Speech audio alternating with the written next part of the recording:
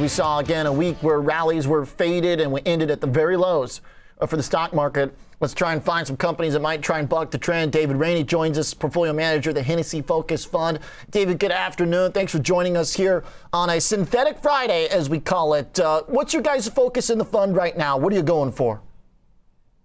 Well, ours is not thematic at all. We seek to own a collection of what we think of as evergreen businesses that can do well across economic sectors. So I have prepared a couple of names to talk about in detail today, if you like. But what we see is that the economy is generally pretty strong, and unemployment is low, and people are spending money and getting back to work, and all of that's very, very encouraging. So we have a number of names that are exposed to the consumer, number of names that are services businesses, generally a pretty eclectic collection of what we think are leading lights for the next 5 and 10 years. Let's go for the one that's doing well right now. Markel, MKL, has been ripping for the whole year pretty much, ever since that earnings back in February. Insurance and reinsurance, is that correct?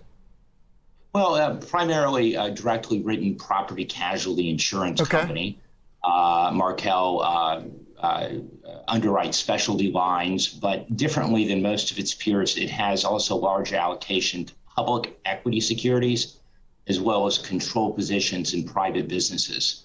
And historically, insurance, particularly property casualty, is kind of a high single-digit return on equity business, but Markel thinks differently and has actually produced low teens and mid-teens results going back for many, many decades. And that's because they have a unique, very strong and disciplined underwriting culture, as well as they over-index toward publicly traded equity securities. And more recently, over the last maybe 10 or 15 years, they've also grown their control positions in private businesses. So this allows them to not only participate on the insurance cycle, and we have a very hard market for many of their lines today, but it also allows them to participate in the growth of the U.S. economy through both the public securities and the privately owned businesses. And if there's a natural disasters, et cetera, this is a company as a way to kind of hedge against the economic impact of that to some degree, right? Well, certainly. You could go back to early 2020 or the first half of 2020. Markel saw a dramatic reduction in the value of their equity, their publicly traded equity securities, and took a large COVID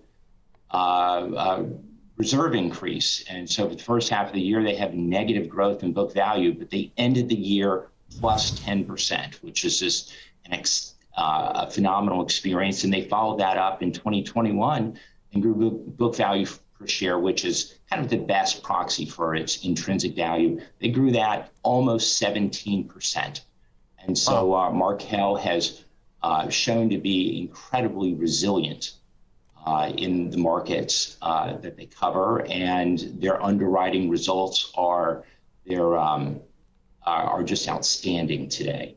They've also actually refocused the business over the last year, and they're writing a lot less catastrophe-exposed property business, and they're ceding that to others and focusing even more on their niche specialty directly written businesses. Big move here this year in a financial stock that's up after this week. The classic banks aren't going to do it for us in the sector, apparently. The other one I want to talk about here is also in the financial realm. These are not the cheeriest stocks, I'll be honest, David, as Encore Capital is debt recovery, right? This is the company that comes and takes your car away if you don't pay your bills? No, not at all. Okay. Encore is not today's modern repo man. Encore Capital buys charged off consumer receivables primarily from credit card companies. Okay. So they are the largest such buyer in the U.S., and they have very important operations overseas in the UK. And Encore has actually done spectacularly in collecting unpaid credit card balances over the last few years because of the buckets and buckets of free government money. So how are they doing that? This is, I mean, looking at the stock over the last year in particular, been rallying a lot. I thought that households and credit situations improved over the last year. How come the stock's been doing so well at a time where we've been hearing about incomes actually rising and credit getting paid down? Well, Encore has done really well in collecting what they call its back book. Credit card receivables that were charged off 2, 3, 4, 5 years ago. And those are debts that are still owed by U.S. consumers. And with the government assistance that's accrued to many American households over the last couple of years, many people have decided to pay off their bad debt, their old debt, in order to kind of right themselves going forward. Now, actually, refinancing. Yeah, I mean, over the course of 2020, unemployment spiked. I mean, it went up 3 times. But since then has remarkably recovered, and unemployment today is about where it was pre-COVID.